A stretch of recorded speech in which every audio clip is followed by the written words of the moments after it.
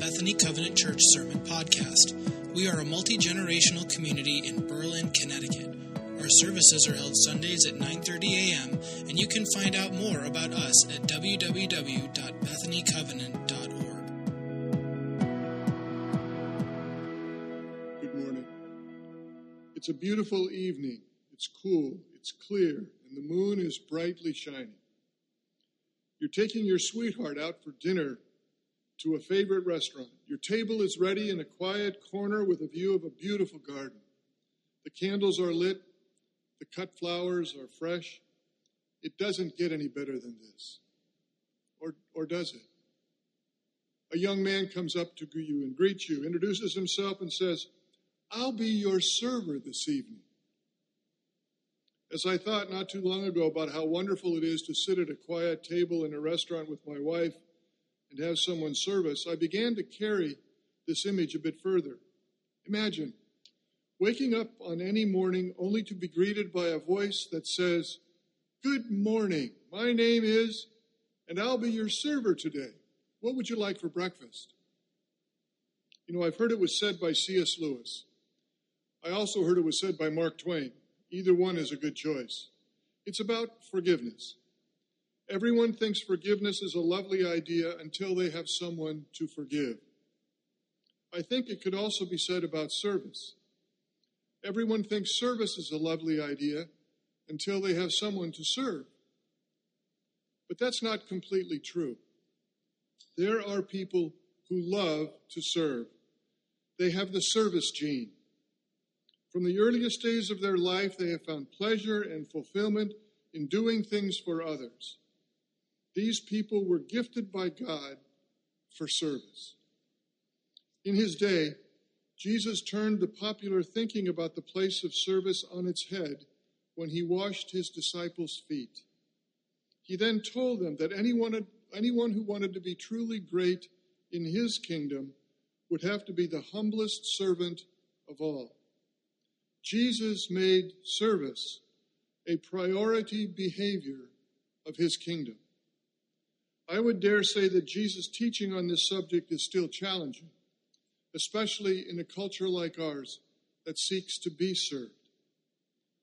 The Greek word for service is diakonia, and it always refers to a practical and tangible response to a need. The word is clearly illustrated in Acts 6, 1-6, and the choosing of the 7 deacons from the text that was read earlier in our worship today. The Christian community was in the business of serving from the get-go. It was to serve the needs of all its people, and there was a daily distribution of food to those who happened to be widows. For some reason, the believing Greek widows were being overlooked in the distribution. This oversight was brought to the attention of the apostles of Jesus, who were the overseers in the church of Jerusalem. The disciples told those who saw this problem to choose from among the believing Greek men 7 who were men of faith and integrity who would become the deacons. They would serve all the widows.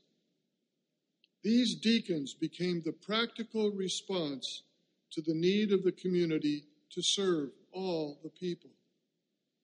These deacons, and 2 in particular, became the leaders in the church and were used by God in some remarkable ways. Stephen proclaimed the faith boldly, even to the point of his own death.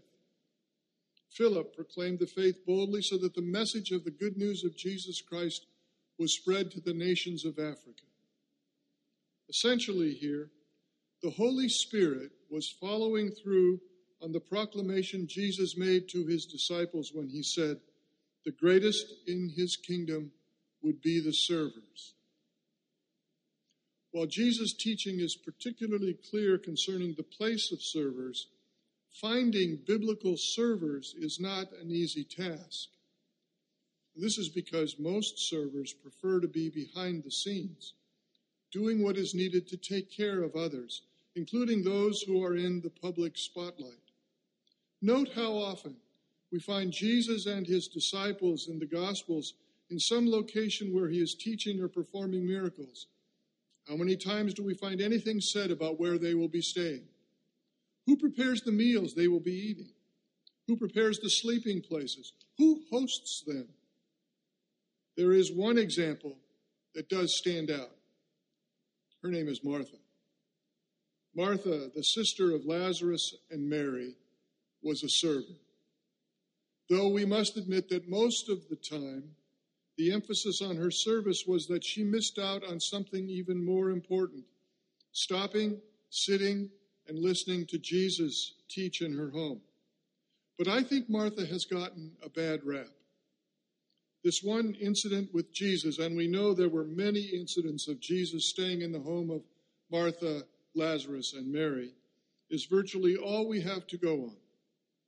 But I would bet that Jesus loved the hospitality, the cooking, and certainly the service that Martha extended to he and his disciples.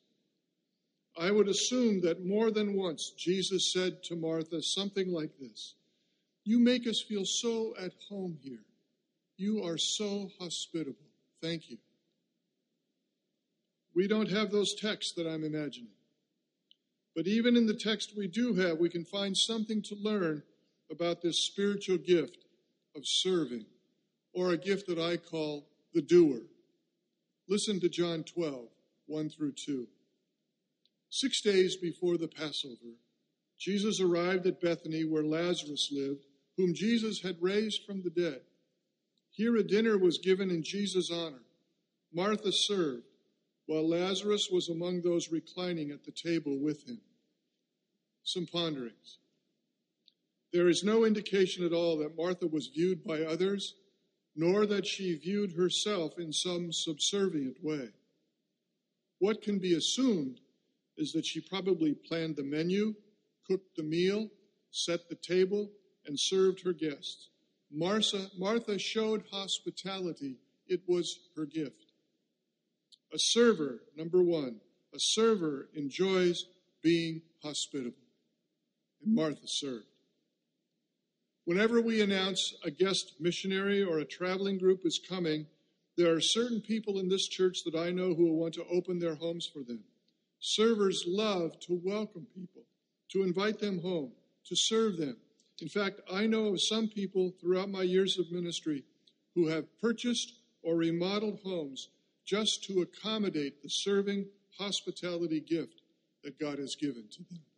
Praise God. Listen now to Luke 10, beginning in verse 38.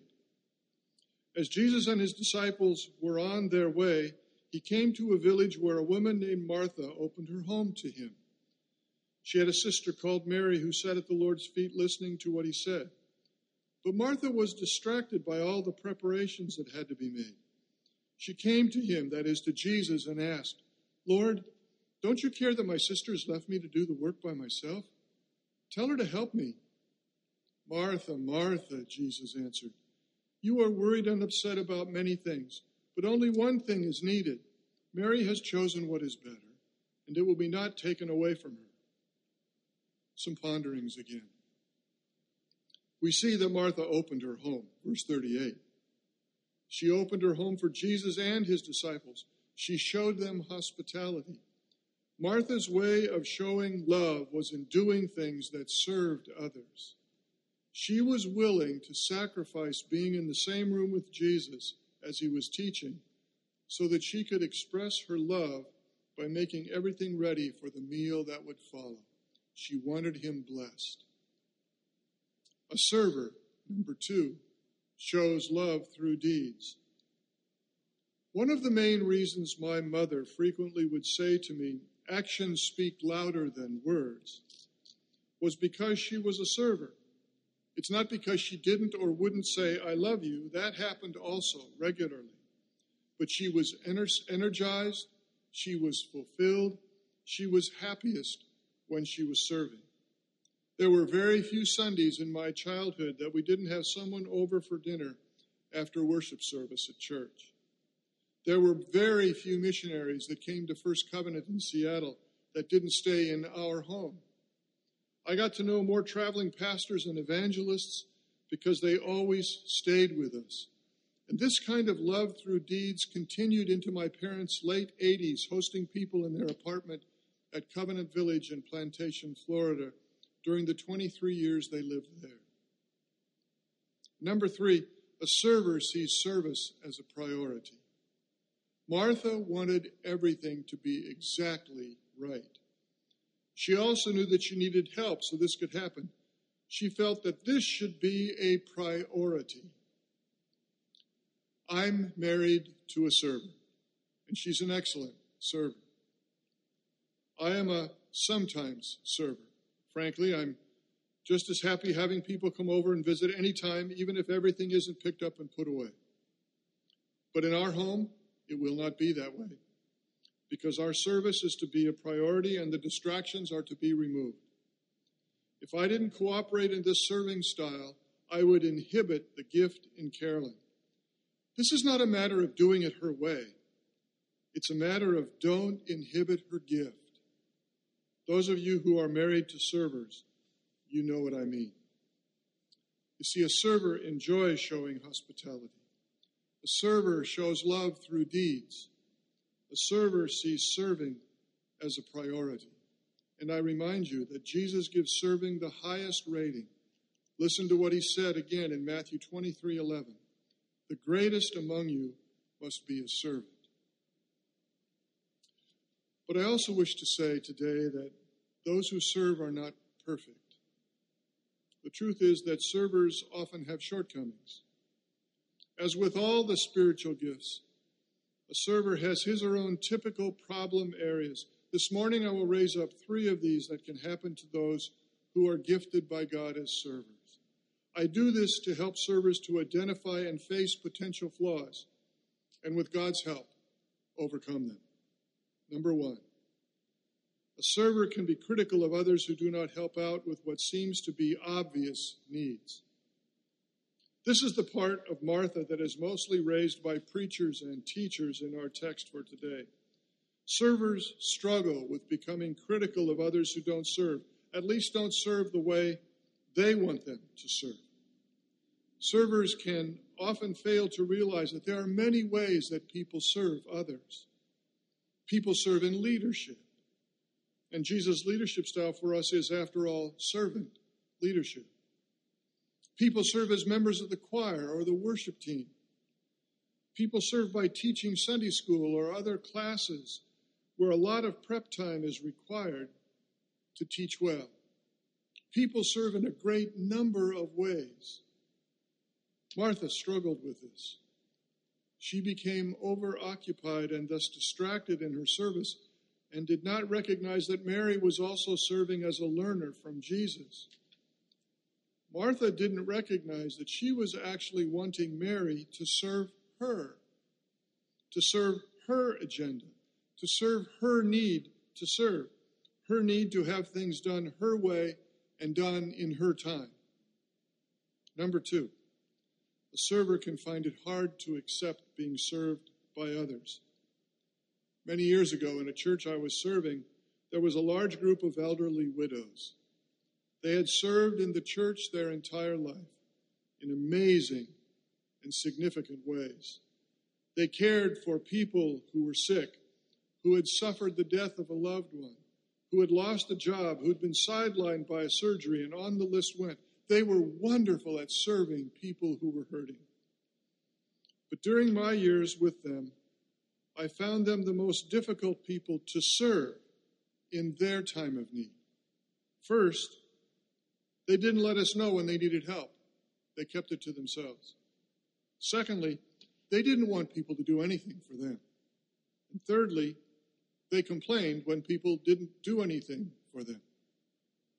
One of my roles with that wonderful and conflicted group of widows was to help them recognize that they serve other people when they allowed the other people to serve them, to prepare a meal for them, to visit them when they were in need. Sadly, only a few of them understood and accepted that truth.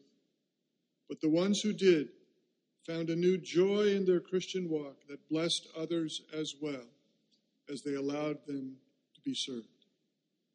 And third, a server can be easily hurt when unappreciated. This is very tough, but it's so easily resolved. First, The server needs to remember that this is God's gift given to them by the Holy Spirit, and God honors and blesses servers. They are doing their serving from the heart of God to other people, no matter the people's response or lack of response. And second, for those of us who are served, we need to remember to thank and bless those who have served us. And here at Bethany, there are so many to thank for their service. Expressing thanks to ushers and greeters who help us as we enter for worship. I can hardly wait till that happens again. I can hardly wait to thank them. Express thanks to the teachers who teach our children and our youth and us adults. Express thanks to the choir and the music teams and all who help us in worship every Sunday. Express thanks to the lawn and garden teams that keep the grounds in such beautiful condition. Express thanks to the fellowship and service team that prepares refreshments after worship. Oh, do I miss those? I can hardly wait. We are to express thanks to those who serve. That's our role. I have a crucial caution here, one that I have seen acted out so many times. Do not let your primary gift put you in a box, the box I call, this is what I do. It's another way of saying, this is all I can do, or this is who I am. When God calls you to a job outside the sphere of your motivational gift, He will also give you the anointing, that is, the desire, the tools, the energy, and the passion that will enable you to do the job requested. Remember this. This is crucial. This is deep and mature theology. The anointing of the Holy Spirit supersedes the giftedness of the Holy Spirit. It's important to remember that these are not my gifts, nor are they your gifts.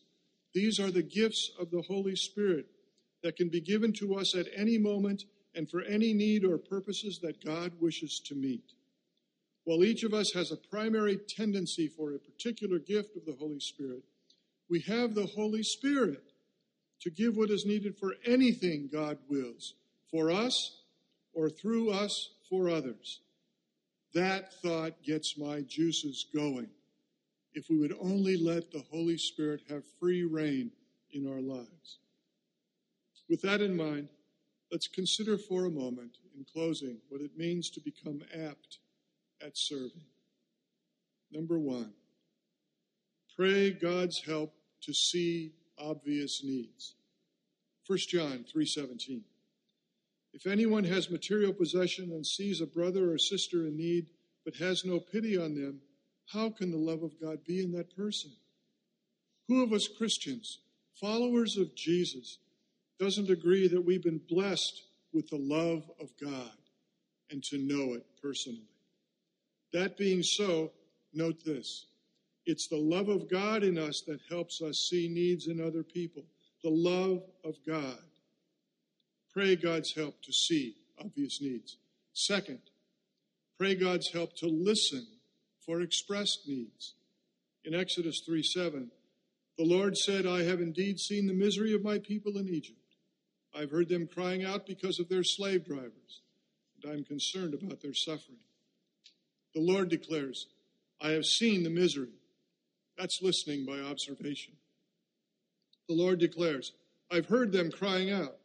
That's listening by hearing. A key sign of maturity in us as Christians, maturity from potential to actual, maturity from image to likeness, is that we become better listeners. The litmus of our faith is not just that we listen to God, but that we listen to one another, including those who are not yet followers of God's Son, Jesus, and especially those who are crying out for help in life. Remember what Jesus said, what you do for the least of these, you do for me. Third, pray God's help to practically respond to those obvious and expressed needs. Turn with me to James 2, beginning in verse 15. Suppose a brother or sister is without clothes or daily food. If one of you says to them, go in peace, keep warm and well fed, but does nothing about their physical needs, what good is it? In the same way, faith by itself, if it is not accompanied by action, is dead. The key here is about doing nothing. What we say is not what's ultimately important. What we believe is not the key. It's what we do that authenticates our faith in and relationship with God's Son, Jesus, and his work to be done here on earth. I give you the words of the Apostle Paul, written in chapter 4 of his letter to the church at Ephesus. God saved you by his grace when you believed. And you can't take credit for this. It is a gift from God. Salvation is not a reward for the good things we have done, so none of us can boast about it, for we are God's masterpiece. Ephesians 2, 8 through 10, part A. Amazing text many of us have memorized. But there's one more sentence, one that is seldom included, one I have reminded you of before and I will say again. Listen to it. He, that is God, has created us anew in Christ Jesus so we can do the good things he planned for us long ago. May we serve, and may we serve well. Let us pray. Thank you, Father, for serving us with life, and in life with the magnificence of your creation. Thank you, Jesus, for teaching us the importance of service by your example and also by your concise words that you came not to be served but to serve and to give your life as a ransom for many. Thank you, Holy Spirit, for the gift of service and in our life at Bethany for all the incredible people you have empowered with service. Help us, Father, Son, and Holy Spirit, to be a servant church, not only for one another, but most especially in the neighborhoods and the workplaces and the schools where we live. May this community, the community of Bethany and the greater community of Berlin, be blessed by our lives to your glory through Jesus Christ living through us. Amen.